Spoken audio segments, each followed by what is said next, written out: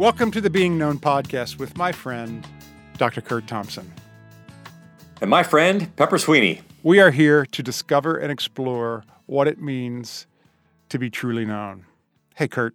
Hey, Pep. Good to be back in the recording studio with you. Yes, it's great to be back. You know, I think we talked about this a little bit on the one of the last episodes. You know, at some point we just need to come on and turn the mics on right away before we even say hello and just let it roll, because our time that we get to spend together prior to this with Amy is just, it's honestly, it's experiencing a lot of what you're teaching. It's living it out, but I'm also very protective of that time too, and glad that we get to have a little private time before we turn the lights on. Yeah, it's precious. It really is. I mean, Phyllis knows. I mean, she knows how much I look forward to Friday mornings. Yeah, recording and hanging out and really being known and being cared for, and I feel completely buoyed by it. You know, just completely like lifted and it's great. Yeah. It's great. Yeah. So today thank you too. Yeah, of course. Today we are working on season 4. I'm sorry, I should start over. We are working on episode 4 of season 6. And today we're going to be talking about right and wrong, being and knowing, and being and knowing, and being. Da-da, da-da, da-da. Yeah, exactly. So I think probably to get us started, Kurt, maybe you could spend a little bit of time and just sort of, touch base a little bit of a review on how we got here, what we've talked about so far in these first 3 episodes. Right. Well, the season title is The Beauty of Wisdom, and we're really focusing on this question of, what does it mean for us to be people of wisdom, and acknowledging right from the beginning that we don't really know anybody who wouldn't want to be a person of wisdom. And so far we've talked about how wisdom is something that we become. It's not just something that we acquire, it's something that we become. We become people who make wise choices, who think wisely, who act wisely. And in the last 2 episodes, we've talked about this, the process of awareness that we're kind of correlating wisdom with each of the domains of integration that we've talked about from interpersonal neurobiology, and how that's all sitting on the hard deck of Scripture and the presence and power of the Holy Spirit. And that when we become, we want to talk about wisdom begins with our being aware. And then that whole notion of consciousness, am I awake, alert, and attuned? I even know that my consciousness, though, is not the same as wisdom. Just because I am aware, the fact that I'm aware in and of itself is not to be wise. And then in our last episode, we talked about the wisdom of the body, that we sense things, that we feel things in the body, that we need to pay attention to what our body is telling us. And it's also easy for us to mistake wisdom for whatever I sense in my body, and therefore whatever it is that I want to do with my body.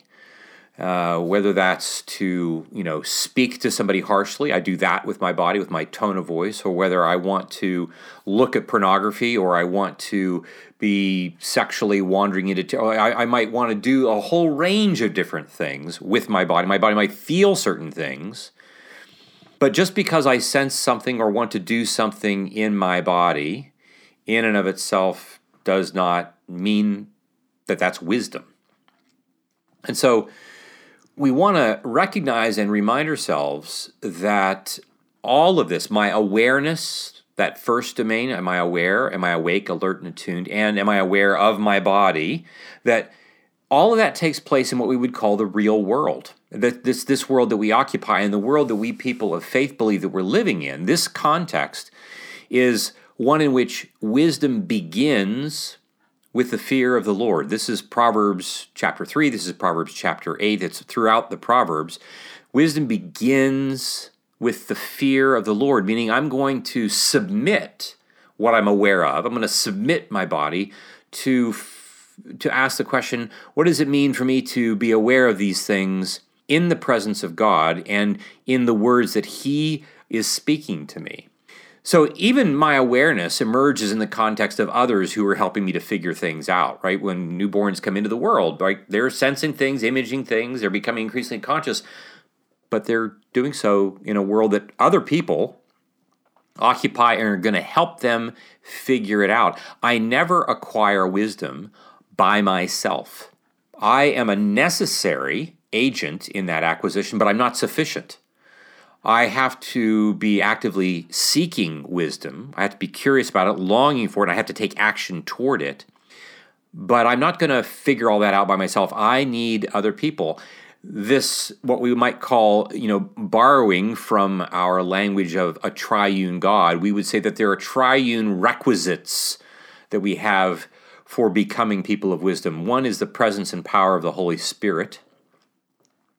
As that Spirit revealing to us the words and body of Jesus. So the Spirit, this triune God, the Spirit is one element of that. The second element of that are the Scriptures that we've talked about so far. And then there is the community in which we are embedded. These three features then help us. We need to see those as resources. And we might even say that part of that community includes the created order that God has provided for us, including these elements of neuroscience that we're learning about.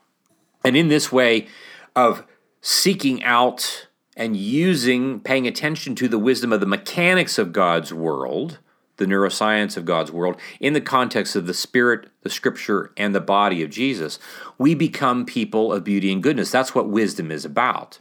That's demonstrated by our living out, being the people of the fruit of the Spirit, that we live out the Sermon on the Mount. It's also our moving at God's pace. This is an important thing. We've said in other seasons that we are rhythmic people, right? We have a heart rate, we have a pulmonary rate, we have a coming and going in our bodies and our gait. There are a whole range of ways that we are rhythmic people, and God moves at a certain rhythm. I find that God is often moving at a rhythm that's not quite as fast as I want Him to move, especially when it comes. Dude, the length of time that it takes for me to acquire wisdom, I don't know why I didn't just get an intravenous bolus of this when I was 18. Could you just hook me up to the IV? I don't think the 18-year-old brain could handle that amount of wisdom. Oh my gracious! No.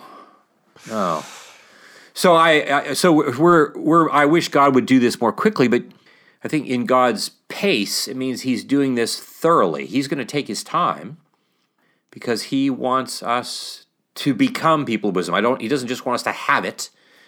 Yeah, God is so much. To me,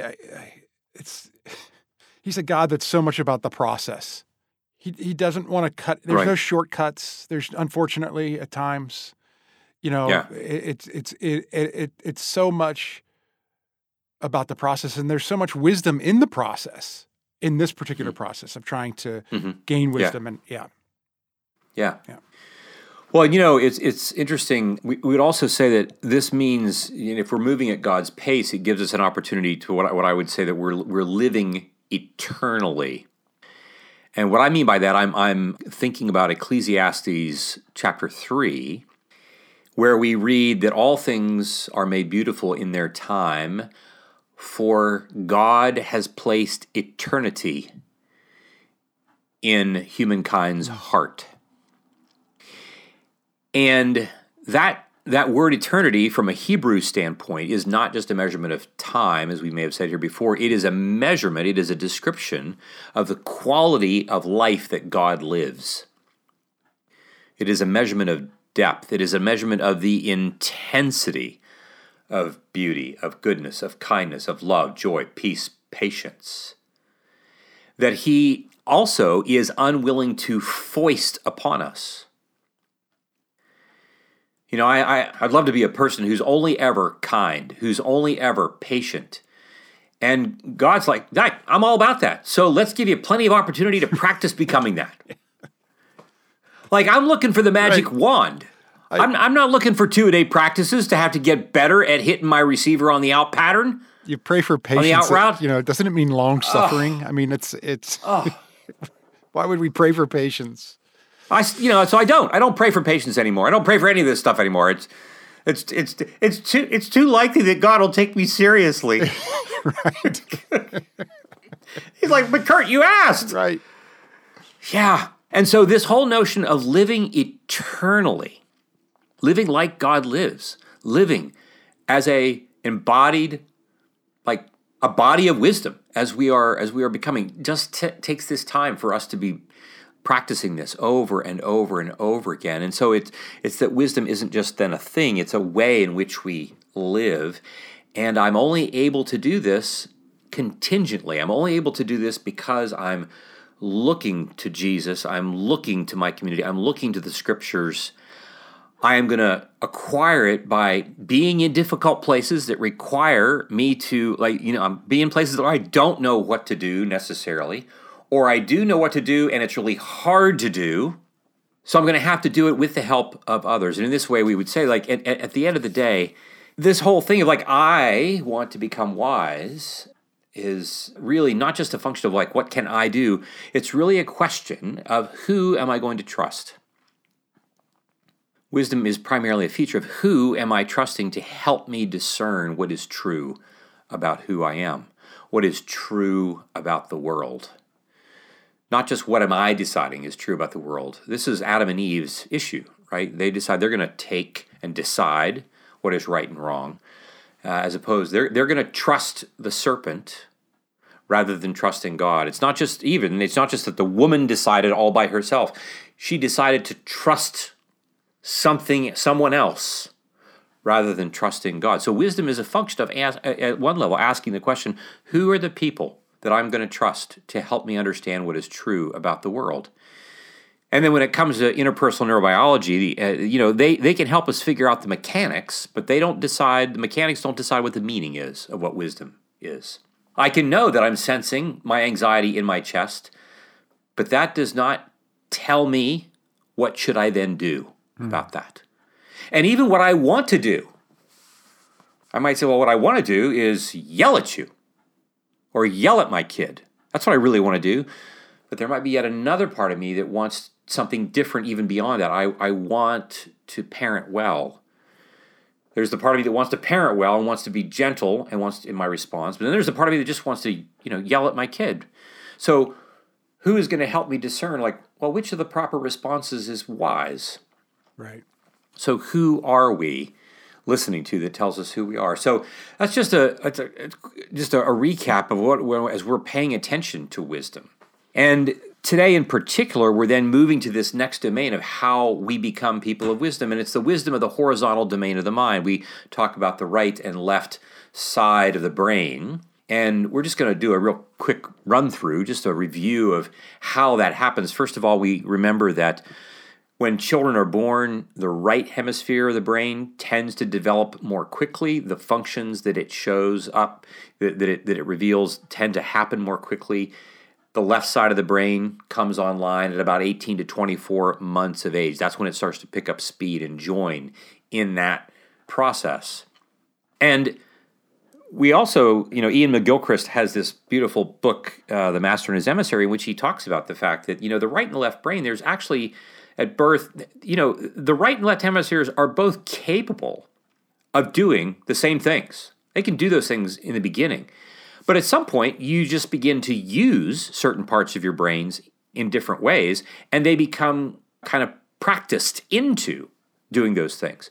So my language centers become practiced into doing certain things in my left brain, and my right brain has all these other things that it will start to do. And we start with this right hemisphere that, is the place where we have sensations and images and emotion, nonverbal cues, holistic mental activity. We walk into a room and the room just feels right, or I feel tension in the room, that sensation of what's happening here and now. That's largely happening coming out of my right hemisphere. A sense of timelessness. I'm in this podcast and having a great time, and I stop paying attention to time. Right.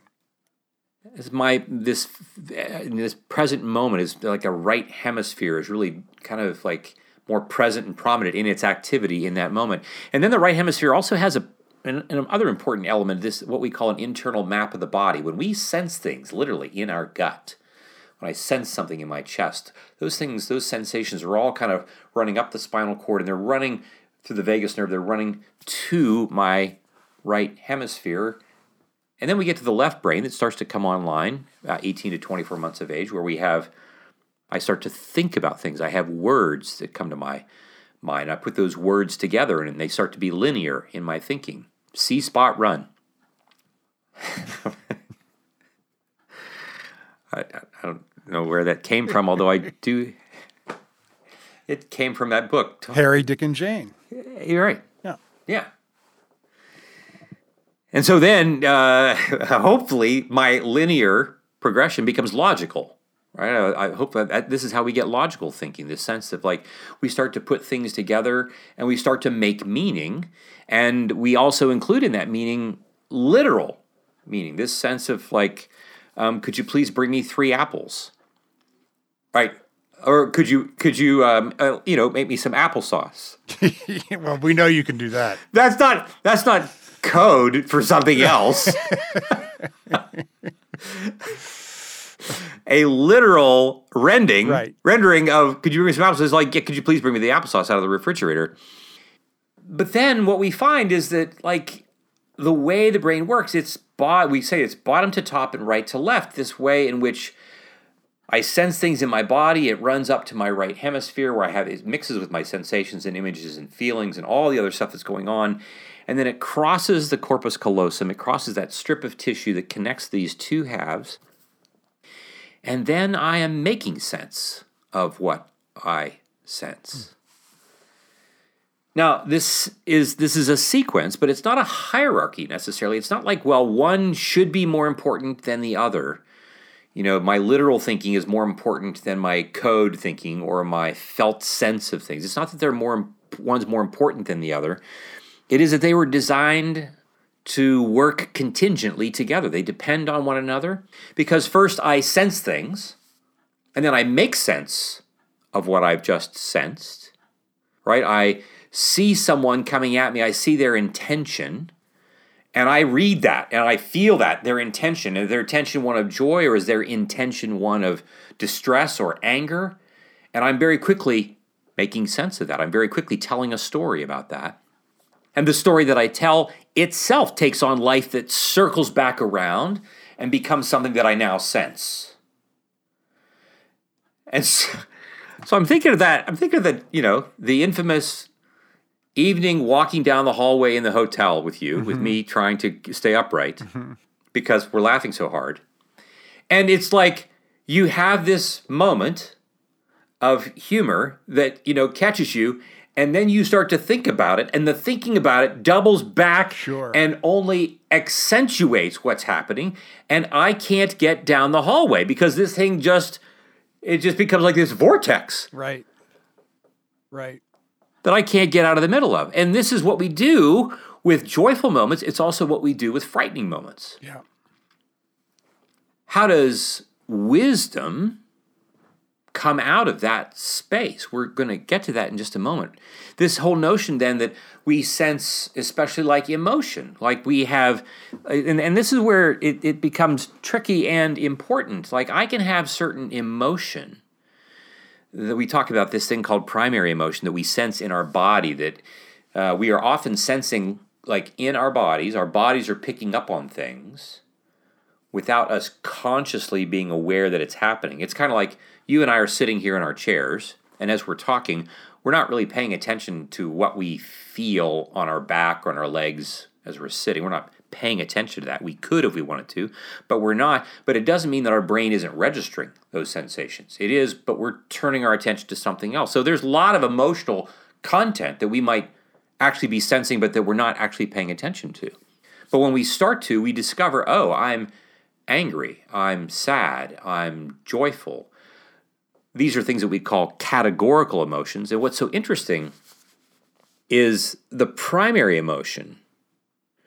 Under certain circumstances, you and I might be in the same circumstance and have two very different responses to it in that same moment.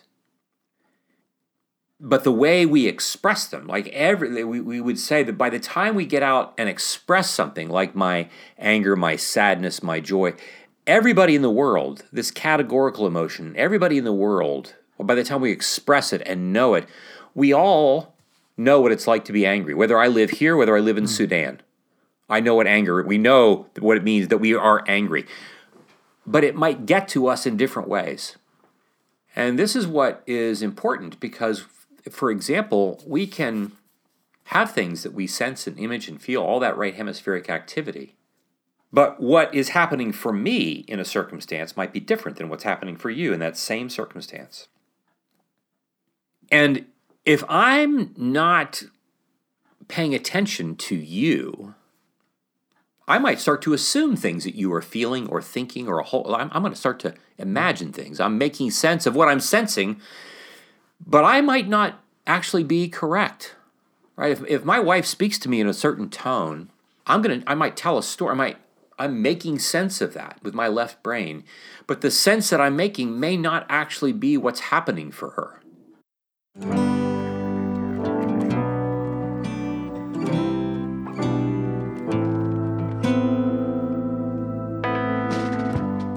So, Kurt, do you remember when you were at Hope Heals Camp and they had the thing with the white pom-poms? Dude, oh my gosh. All of the volunteers line up. They line the side of the road, both sides of the road, and for every family that comes in, there's all this cheering, waving of pom-poms, signs, balloons, you name it. The kids that are coming in have never really had anything like this. To me, that's just a picture of being seen and allowing them to feel known in that moment. I want to share a story about how this impacted one dad. He wrote this into Hope Heals Camp just after attending the Hope Heals Camp. We have a 5-year-old nonverbal son on the autism spectrum. In the world of disability, it's the little things that are the big things. The coffee was awesome. The community and stories that you're helping to bring together are so, so needed. But it was the line of volunteers with white pom-poms that has gotten me choked up about a half a dozen times in the last couple hours. My sweet baby boy is 5. He is the joy of our lives, and he has never been invited to a birthday party. He has never kicked a soccer ball the wrong way on the field and been cheered for it. We have barely even had birthday parties for him the last couple of years. But a line of strangers with pom-poms tonight, it took everything in me to hold it together. All I could do was look down at him as we walked through that line and try to avoid being a sobbing mess. For the rest of my life, it will be a moment I treasure. Pep, that's just an amazingly beautiful story. And if you didn't know it already, Hope Heals Camp is a week-long retreat and year-round community offering rest, resources, and relationships to families experiencing disability. And we're very excited to be sponsoring 5 families to camp this summer. With your help, your tax-deductible donation will go directly to scholarshiping these families. So you can click the link in the show notes or go to hopeheals.com/BKP. That's HOPEHEALS.com/BKP and donate. Any amount is helpful. And together we can help make a big difference. Brene Brown talks about how she says the story that she'll go to somebody and she'll say, the story that I'm telling myself right now is on a situation that, she's telling herself a story that's not the reality of what's going on at all in that other person. But the only way that you actually know is if you go to them and have the conversation about it, as opposed to just continuing to create these scenarios in your mind that, right, of what's happening. Right. And so this brings us to this notion of context.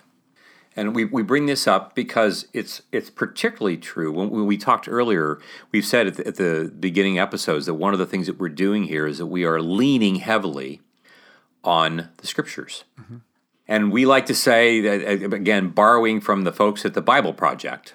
which, by the way, Nell and I have really started to get into, and we're doing. Have you liked it? Yeah. We started sort of an evening ritual where we're sitting down and we're doing one of the Bible studies, and yeah, it's really great. Yeah. It's so easy to engage in, and the teachings are really good, and you get to hear different perspectives from different people, and it's been great. It's been great. Yeah. Yeah. So they talk about the Bible being, the scriptures are a God-human endeavor. It is a divine human endeavor that is an ancient, Jewish, messianic, meditative wisdom literature. All those words are important. And one of the primary things that we think about when we think about ancient and Jewish, we're really talking about context. That when we come to the Bible, if we're not, it's like if you decided that you were going to go to Chad, the country of Chad, and you just thought, like, I'm just going to go there and live like I live in Northern Virginia. I think, like, that would be, not only would it be rude, but it would be, like, silly. Right. I would want to know everything I could possibly know about everything about Chad as I entered into it. Mm-hmm.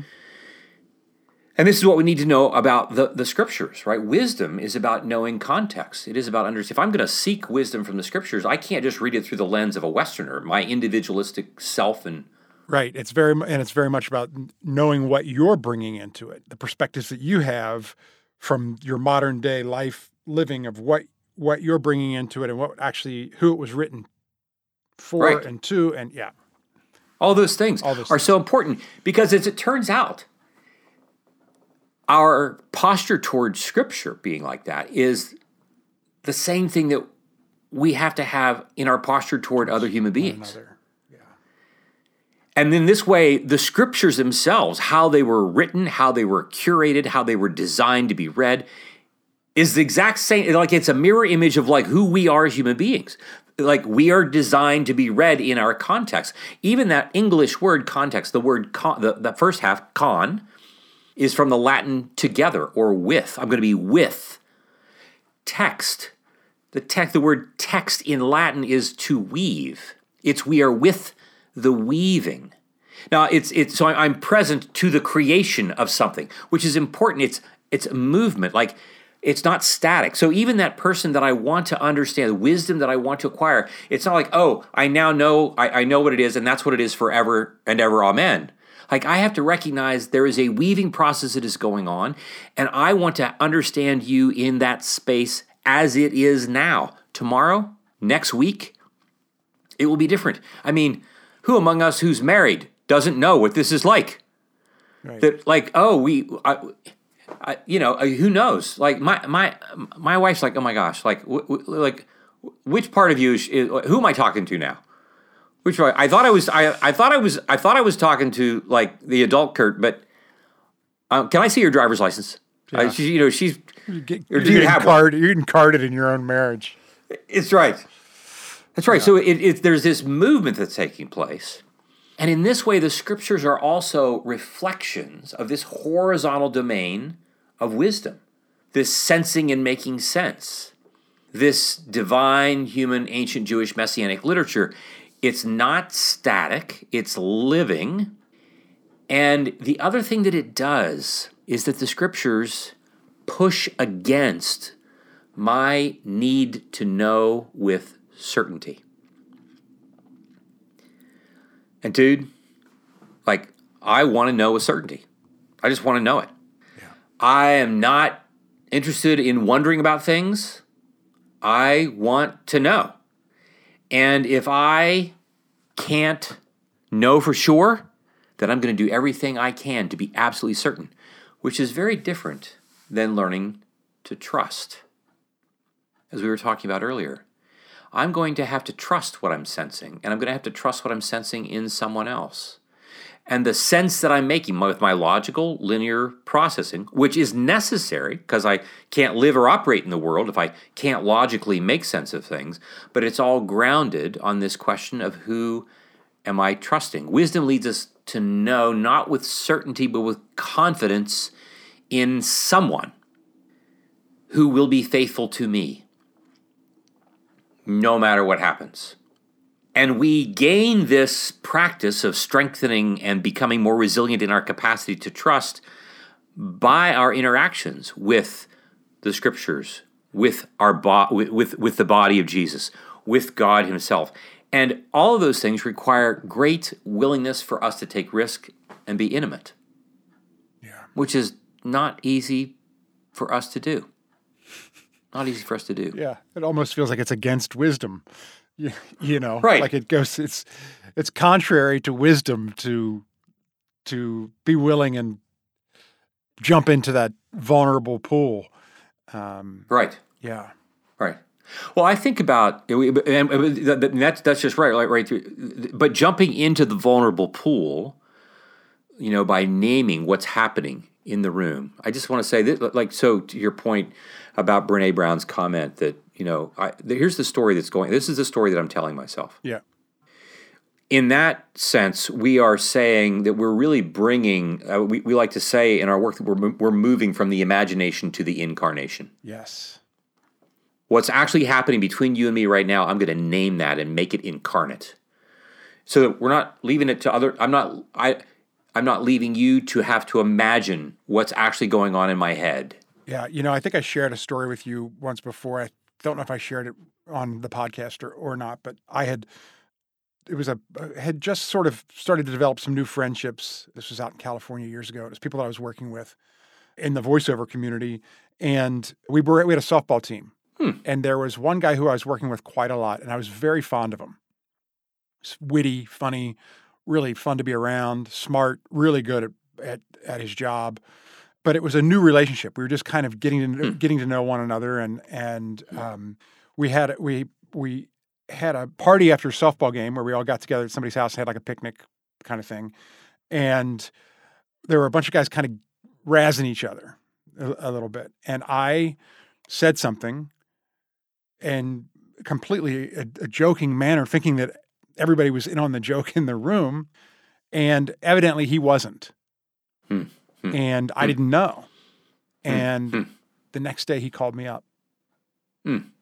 And he said, dude, something along the lines of, hey, I probably wouldn't be making this call if I didn't like you. He said, but you said something last night that really bothered me. And I want to clear the air. To which we were able to have a great conversation, and we worked together for years and became really good friends. And it never would have happened had he just kept telling the story that he was telling himself about about a conversation that we had. And, and I just had so much, just the fact that he came to me like that just gave me so much more respect for him. Right. Yeah. Well, that's, again, it's at some level, he's actually in his logical mind, his thinking mind, he is actually paying attention to what he's sensing. Like he's being curious across the hemispheres, if you will. He's being curious about those things. And in so doing is not just seeking wisdom by, clearing things up with you, but he is being wisdom in that moment. And you can imagine that if he leads with, I'm doing this because I like you, that it creates space for you to say, oh, I'm not listening to a guy who's coming to me, with his Glock. I'm listening to a guy who's got feelings, but he's leading with what he wants. He's leading, telling that I want this relationship. And I think that in many respects, so you have that moment, and then you see that moment leads to the possibility of creating beauty and goodness that is at a depth that you didn't have even before that little wrinkle. That's exactly right. And that's the other thing that we would say, that this wisdom is about creating beauty and goodness. We said, as we said a couple episodes ago, it was in the beginning with God, and wisdom is what God calls forth that begins the creative process on the first page of the Bible.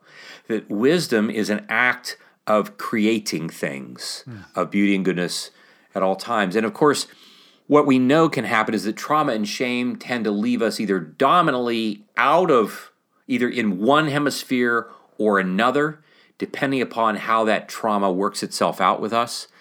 And then I become more concerned with just being whoever I am. I'm more concerned about being right than being loving. So I know that I'm going to be certain. You said this, you said that. That's what you meant. Right. That's my left hemisphere just running with things as opposed to being curious about things. Or maybe my right hemisphere is in charge and I'm just kind of like a loose cannon. I'm not thinking logically at all. I'm just expressing my emotion all over creation. Just being whoever I want to be. My friend Jeff Dudiak, who's a professor of philosophy at the King's University in Edmonton, he's done a lot of not just academic work, but really thoughtful work. He's working on a book project now about how he's tracking this arc of how we have come over the course of the last 500 years to move from a people of being a people of wisdom that valued wisdom to a people who valued knowledge, and now have become a people who value information. And that information on its own does nothing to create beauty and goodness in the world. That if you're going to do that in a sustainable fashion, you must be pursuing wisdom. And so we end up moving, when we don't address our trauma or our shame, we move further away from ourselves and from each other. Makes sense. And this leads us into I just want to talk about this artistic notion for the day. I have a friend, his name is Jeff Taylor, and he is a renowned accordionist and keyboardist. He's actually a multi-instrumentalist. He plays the mandolin, he plays the guitar, he plays lots of different things. He plays these, it's not a piccolo. What's the thing that's not a piccolo? Yeah. Jeff's going to hear this and he's going to think, Kurt, we were just together last week. Anyway, Jeff is just a masterful musician, and he is part of, and I was with him at a retreat, he and a couple of other guys at a retreat last weekend, and he's a member of this group called the Time Jumpers, which is this group of guys, not just guys, people, men and women who got together in Nashville and are just playing stuff together, and they are off the chain. A lot of it is bluegrass, but it's not only that; it's country. Yeah, old time stuff. It's great. You sent a link to me this week, and I spent some time listening to it, and it's fantastic stuff. Vince Gill's involved, and it's a great, and they never know what they're going to play. This is the thing, right? They don't know what they're going to play, but they are looking and reading. Mm-hmm. What the other people, and they often even talk about how on stages, they like smaller stages because they can be literally physically in closer proximity to one another, and they can look and sense each other's movements that much more. Like when they've played at the Ryman, which is a big stage, and they will they will bunch together. They don't spread out like they could. And this artistic expression to me represents these are people who are paying attention to what they're sensing. They are making sense by paying attention. They're bringing their conscious awareness into this place where they're paying attention to what they're sensing, and then they are going to do what they need to do in response contingently to what the next person beside them, what they're doing often. And to watch these guys, they get up, they just go, and at some point somebody starts to enter into a solo. And who knows who's going to be next? They might call it out like that all at once. And so my invitation is for us to, take a look, the Time Jumpers, take a look at that group, and especially Jeff is their accordionist, and so he'll stand out, but he's just fantastic. But it is a way for us it highlights this horizontal domain of how we have all these things that we sense, but then we are going to make sense. We're going to do something with that in a way, though, that is creating beauty and goodness in that moment. And so for our application this week, we would say that we want to invite you each day to pay attention to a separate function of either the right or the left hemisphere of the brain. I want you to notice. Turn your conscious domain of your mind toward one of those functions. Notice your response to each or any of those functions that we've listed here and what you tend to do in response as a result. And then I want you to just try this little exercise. Just to imagine being present with Jesus. And you and Jesus together being curious about the meaning you're giving to whatever you're experiencing. And the wisdom that does or doesn't follow in its wake. In those moments where you're sensing the urge in your chest that you want to yell at your kid. You want to, look at something that's not something that would be good for you to be looking at. You know that there's something you need to do, a conversation you need to have, and you just turn away from it. But instead of being condemning of yourself, just pay attention to what you're sensing and how you're making sense of that and what you're doing in response and being curious about it instead of being condemning. And hopefully that's going to be the next step in this progression of becoming people of wisdom. I love that, Kurt. Yeah. Thank you. I'll report in.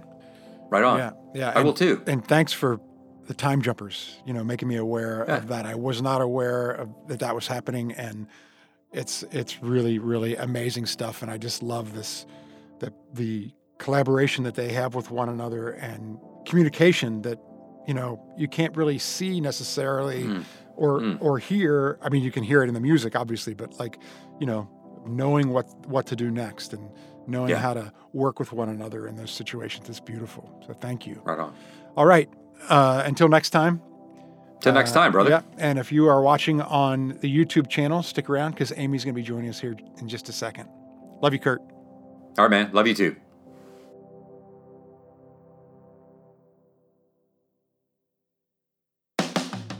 This podcast is produced by Kurt Thompson, Pepper Sweeney, and myself, Amy Chella. Audio production and editing is by Keaton Simons. Video production and editing is by Mark Gould.